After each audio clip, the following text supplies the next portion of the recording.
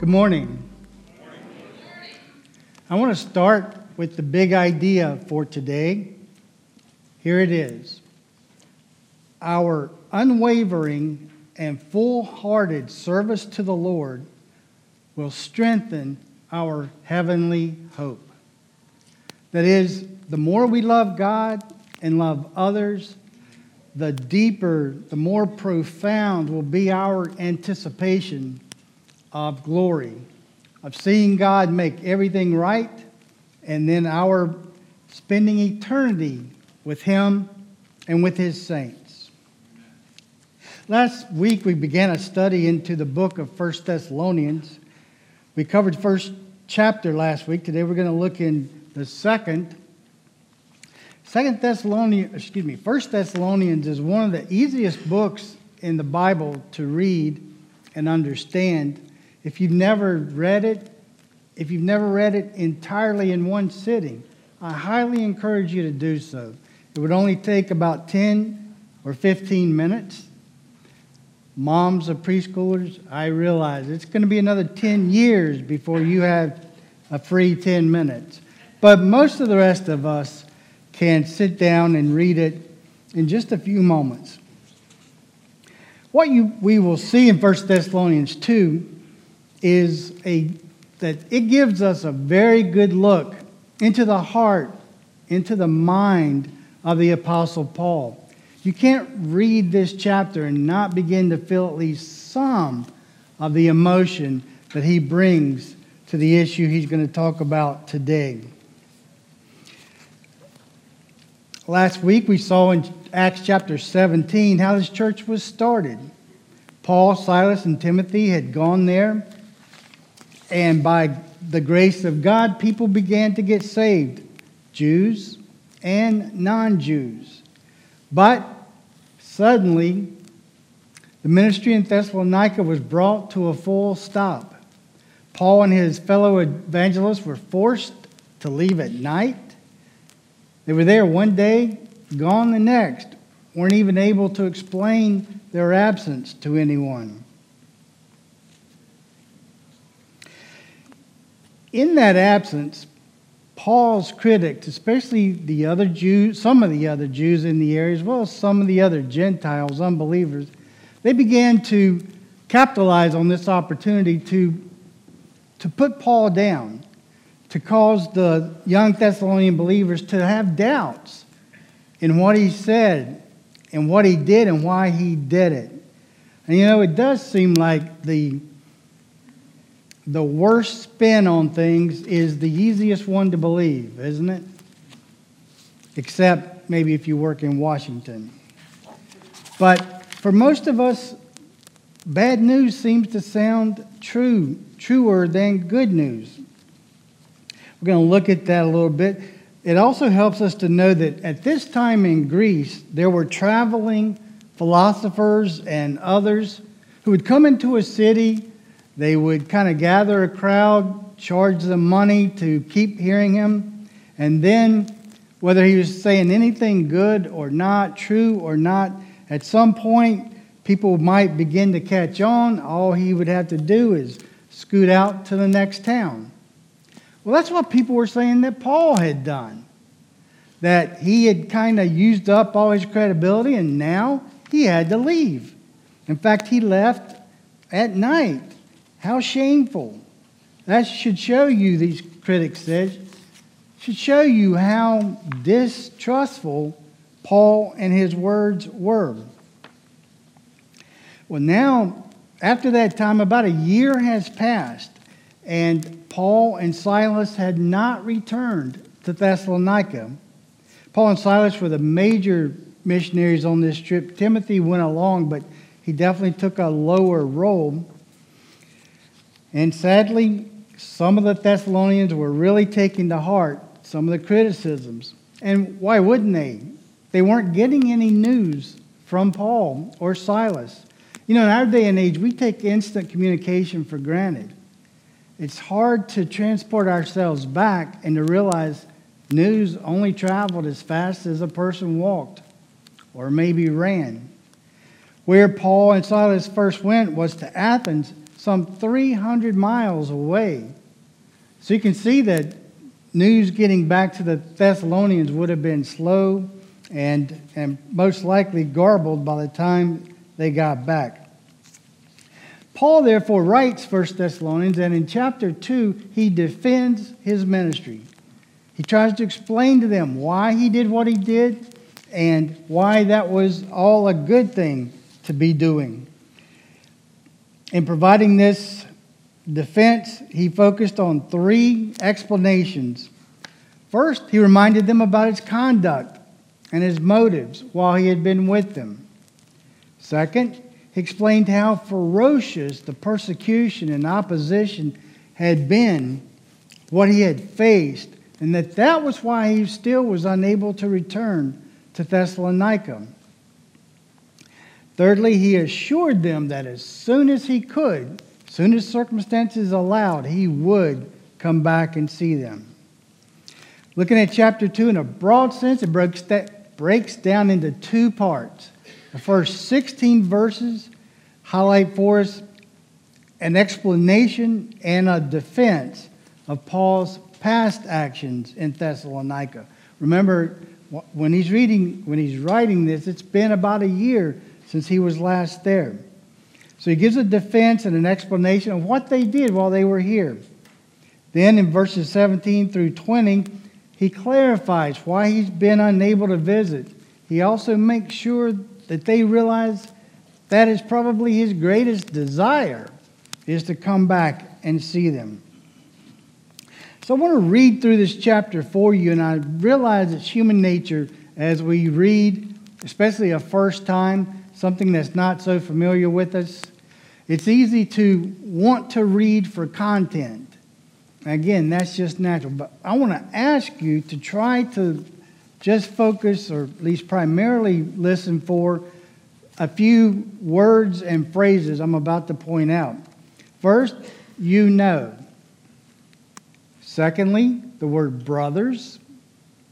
And thirdly, we're going to see several occasions where there is a not this, but that kind of construction. So why does Paul say, you know?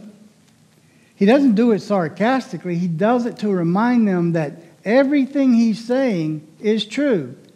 How do they know it's true? Because they saw all these same things. They remembered Paul and Silas and how they administered, how they preached, what they said, how they lived. Why does he use brothers? Because brothers is a family word, isn't it? It shows them that Paul's not superior to them. He doesn't regard himself as being over them. No, they are his brothers. He's one of them. And third, why a not this, but that pattern, which is just a relationship construction? We'll see that it shows the relationship between 2 ideas. All this is going to make sense when we look through it.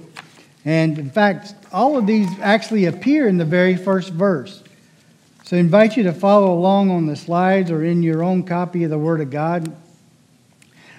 Right from the start, he says, for you yourselves know, you know, brothers, that our coming to you, our visit, was not in vain.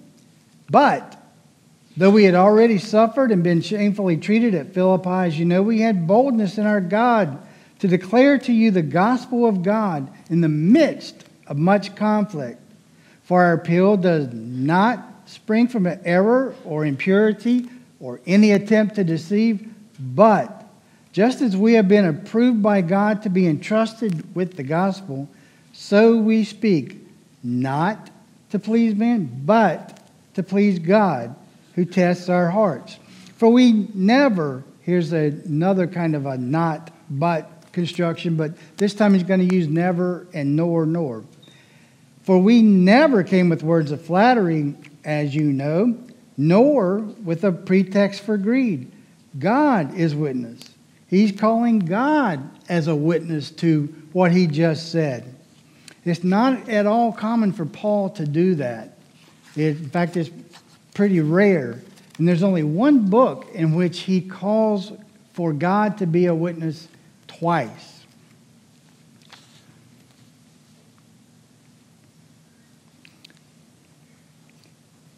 Verse 6, nor did we seek glory from people, whether from you or from others, though we could have made demands as apostles of Christ. But, the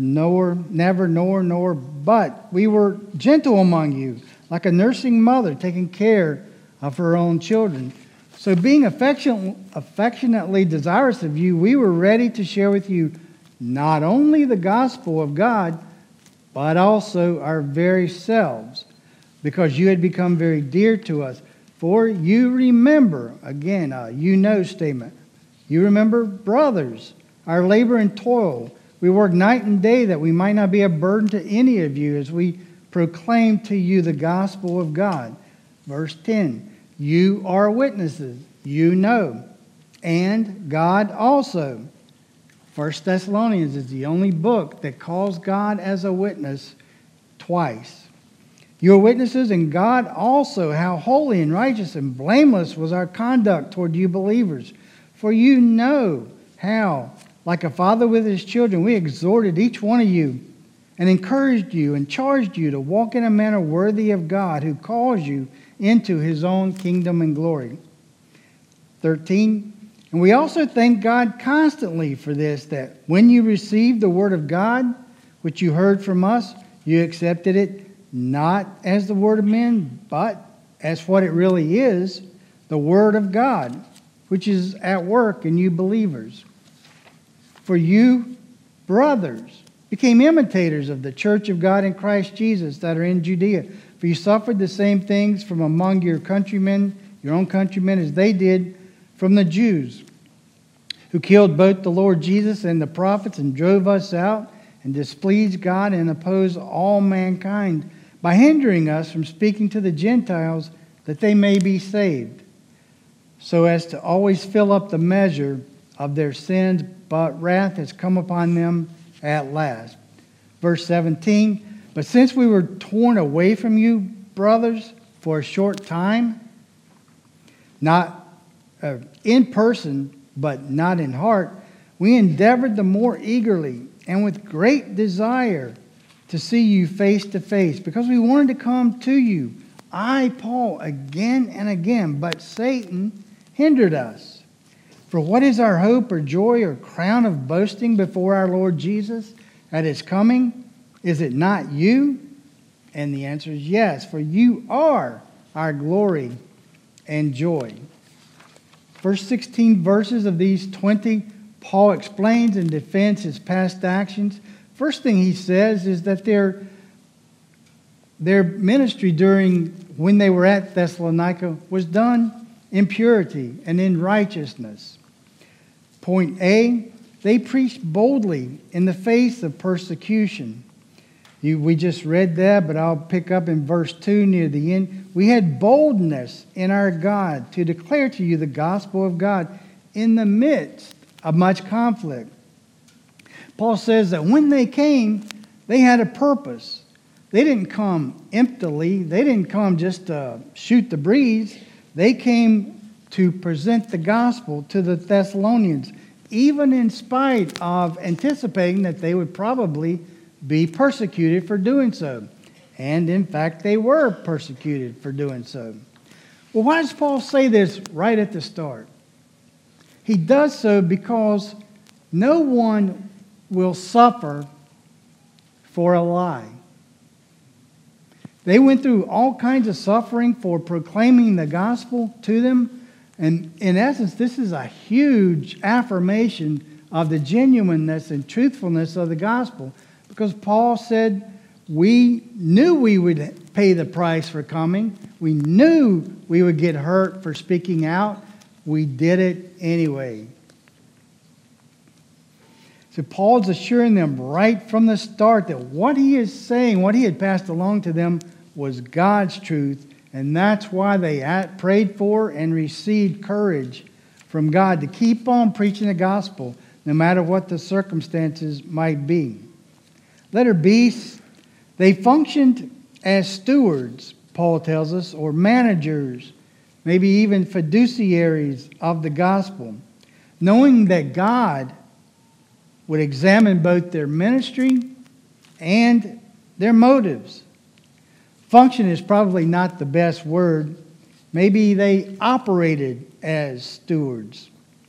They lived and ministered as managers, not as independent contractors who could do their own thing, not as owner-operators, but as people who had been entrusted by God with His truth. And we'll see that in verse 3.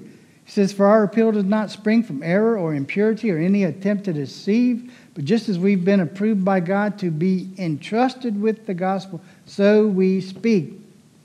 Not to please man, but to please God, who tests our hearts." In verse 5 and 6, "For we never came with words of flattery, as you know, nor with a pretext for greed. God is witness. Nor did we seek glory or fame from people, whether from you or others, though we could have made demands as apostles of Christ." One of the most important things I want you to see today is what Paul clarified there. That God is always testing our heart. He knows our heart. And in fact, that word tests is in the present tense. So the idea is that God continues to look at our hearts and evaluate them. Now that ought to bring every one of us a whole lot of humility. But it also ought to embolden us to desire to please God, just as Paul said their desire was to please God.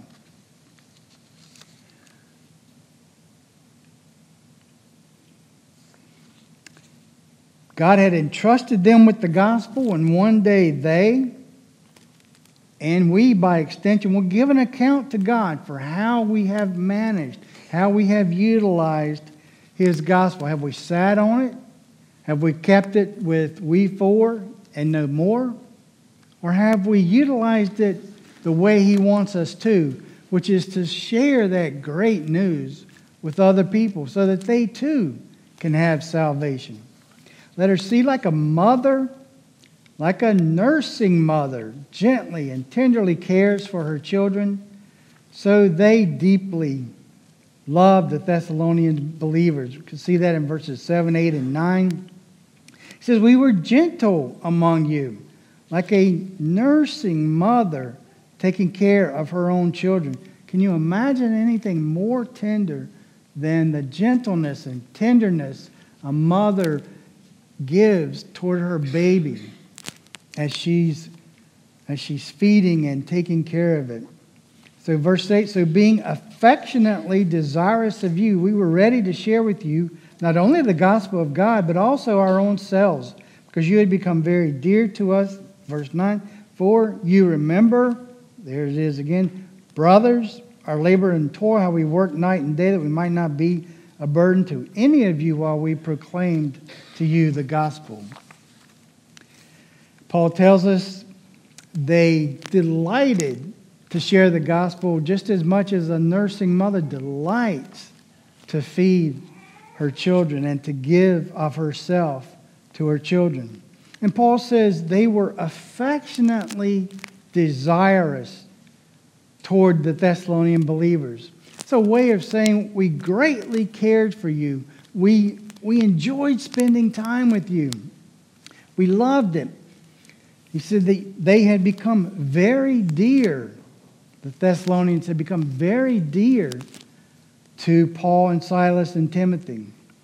And on behalf of the church office staff, the deacons, elders, I want to take this opportunity on behalf of all of us to say, we love you. We really do. We enjoy your company. We're not perfectly gentle toward you all the time. We're very aware of our own shortcomings, and certainly some of you could add to the pile, could point out things we don't see in ourselves.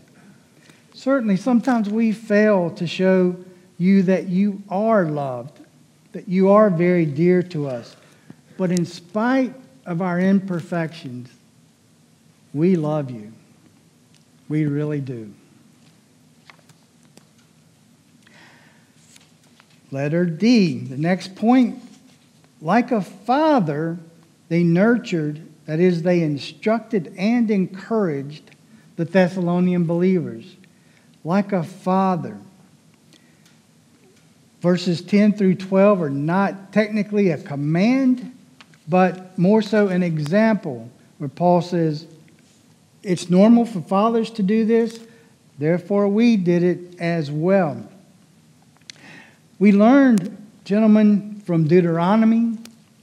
We see it in Proverbs, in Ephesians, and here in 1 Thessalonians, that men, fathers, your children's spiritual instruction and encouragement is on your shoulders. It is your primary responsibility. Yes, you can include their mother, and I hope that's always possible. You can partner with a Christian school or a church's children's ministry or youth ministry. But gentlemen, from the beginning of the day until its end, we bear the primary responsibility for the instruction and the encouragement of our children. Other people may help, but no one can take away your responsibility. And if your kids are already out of the house, then Dad, and hopefully Mom, but at least Dad, be their prayer partner, their prayer warrior. Don't assume others will help you out on that. Maybe they will, but even if they do, other people's prayers on behalf of your family can never replace your own. I'll read these verses starting with 10. It says, you are witnesses, and God also, how holy and righteous and blameless was our conduct toward you believers. For you know how, like a father with his children, we exhorted, and he's going to give 3 verbs here. We exhorted, we encouraged you, and charged you to walk in a manner worthy of God, who calls you into his own kingdom and glory. To walk in a manner worthy of God is simply to live in light of who God is. To love him with all your heart. To love others as yourselves. To put his agenda first and foremost in our lives. First 16 verses deal with Paul's defense and explanation of why they did what they did among the Thessalonians. The latter part of that shows or tells us that the Thessalonians, what did they do when they heard Paul's message? They responded by the grace of God. They responded in spite of severe persecution. So in verse 13 he says, we also thank God constantly for this, that when you received the word of God, which you heard from us, you accepted it not as the word of men, but as what it really is, the word of God, which is at work in you believers. We talked last week some about thanking God for believers. Here is another instance in which Paul models giving thanks to God for people who have responded to his grace and mercy. Verse 14, for you brothers became imitators of the church of God in Christ Jesus that are in Judea, for you suffered the same things from your own countrymen as they did from the Jews. And before I read these next 2 verses, I want to make it clear. These 2 verses do not give us any right or even encouragement to persecute Jewish people of today. It's hideous how they have been and continue to be maligned and belittled in so many ways, in so many places. I saw something recently where at a particular university, that people who were heads of various groups in that university had gotten together and they decided to outlaw among themselves to not allow any Jewish speaker to ever come on that campus, no matter what his or her topic was. Crazy. But as believers, yes, we should love them, shouldn't we? We should pray for them because that's what Paul did. I'll point that out in a second. Verse 15, it says, the Jews of his time killed the Lord Jesus and the prophets and drove us out and displeased God and opposed all mankind by hindering us from speaking to the Gentiles that they might be saved, so as to always fill up the measure of their sins, but wrath has come upon them at last. Paul gives thanks that they accepted the word of Paul as being the word of God, and that they responded to it in spite of and in the midst of great suffering. Paul prayed for the Jews. He yearned for them to come to salvation. I invite you to just write this reference down, Romans chapter 10, verses 1 through 3. I'll read them. Brothers, Paul is speaking, my heart's desire and prayer to God for them, for the Jewish people, is that they may be saved. For I bear them witness that they have a zeal for God, but not according to knowledge. For being ignorant of the righteousness of God and seeking to establish their own, they did not submit to God's righteousness. Okay, that's the first 16 verses. The last 4, we're going to see that Paul now explains and defends why he's been absent from them, why he has not returned to see them.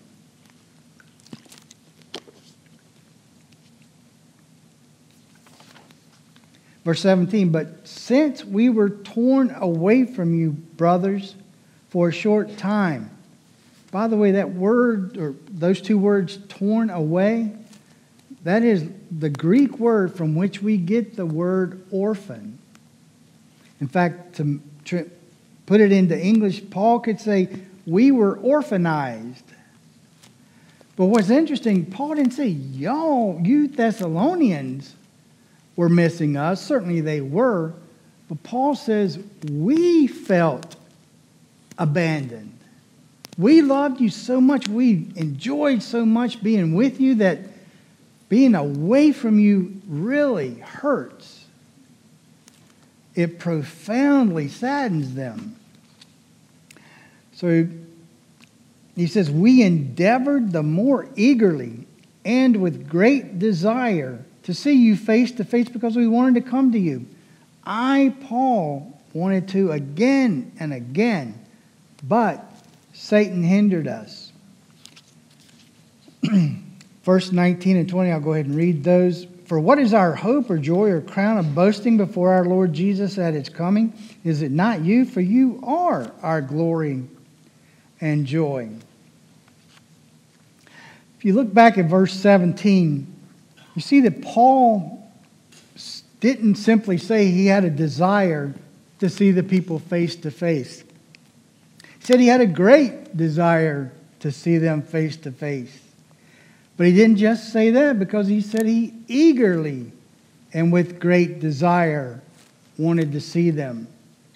But not just that, more eagerly and with great desire that he wants to see them. You can't even I can't miss what Paul is saying here, that only blockages by Satan or God not giving permission, only that would keep him away from revisiting these Thessalonians. So he says in verses 19 and 20 that basically as he looks forward to heaven, as he looks forward to the return of Christ, these people are giving him a great joy, and he's going to have, that's the idea, being the crown and joy for them, of them. But he's saying also, he's going to have a great joy in heaven when he, if you will, looks over and sees the Thessalonians. Not because of what he did. Yes, he witnessed. Yes, he preached. Yes, he suffered, but his boasting will be in the Lord, because it's God's grace that saves. And it's God's grace that energizes us to work for Him.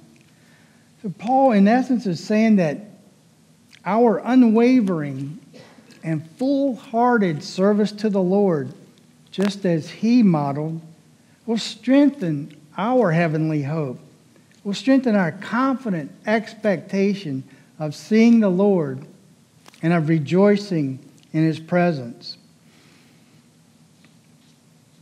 I have finished this by putting several applications down at the bottom.